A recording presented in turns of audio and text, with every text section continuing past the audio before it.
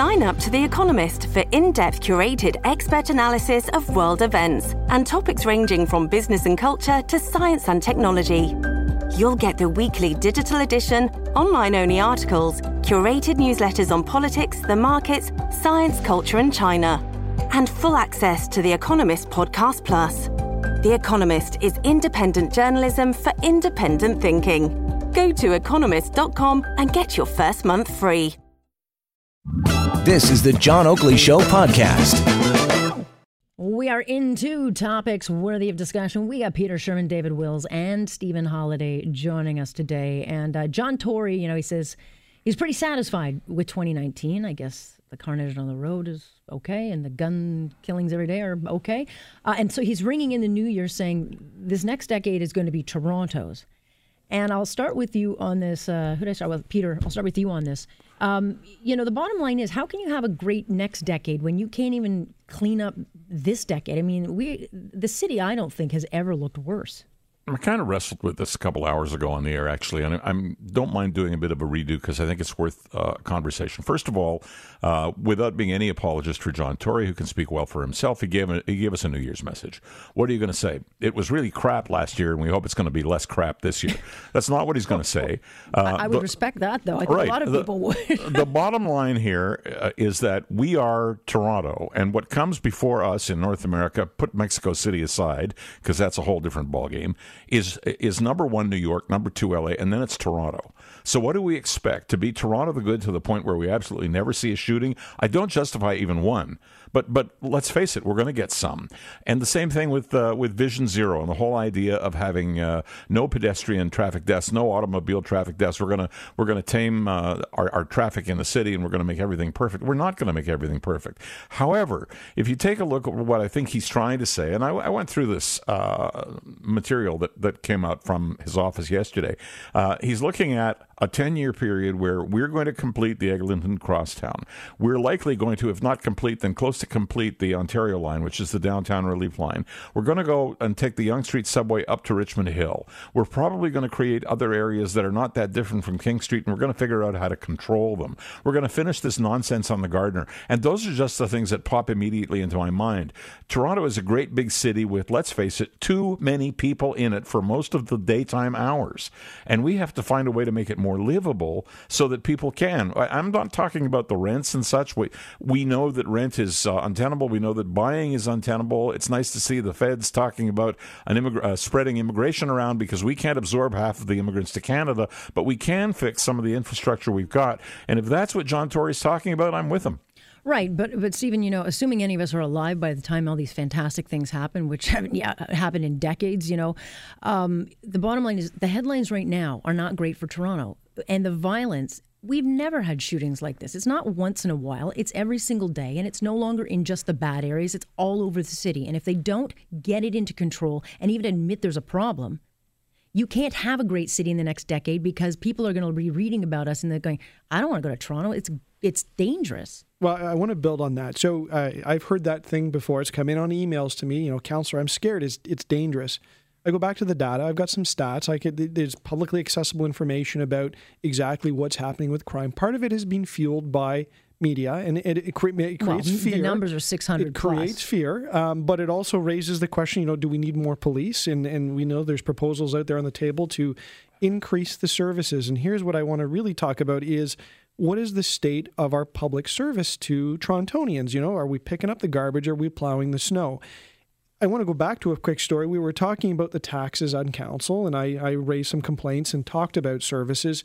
And one of the councillors in their speech went on to say, we need to think forward about a modern city, not old-fashioned thinking, but thinking about change. And that was code word for me to some of the more socialist endeavors and the social enterprises that we see in the news today at City Council.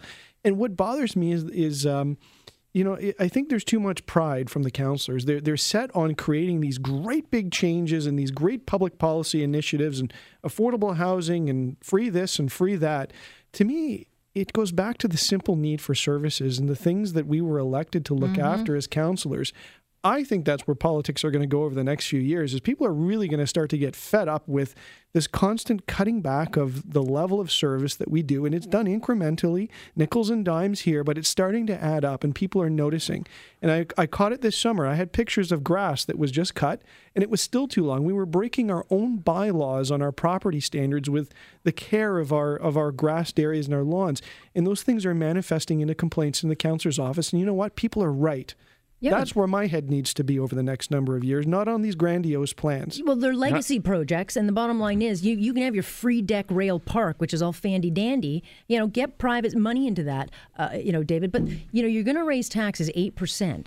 That's not a small chunk of change because the cost of living in Toronto is so unaffordable at this point. And I think people like Stephen, what are we getting for that? We're getting a lot of pipes bursting under the ground. We're getting no transit other than rickety old TTC cars. What are we getting for the money we pay for in this city? And it doesn't add up to much. We're getting less. Yeah. We're getting less service. We are spending less per citizen than we did last year, the year before, the year before that, the year before that, the year before that, and the year before that.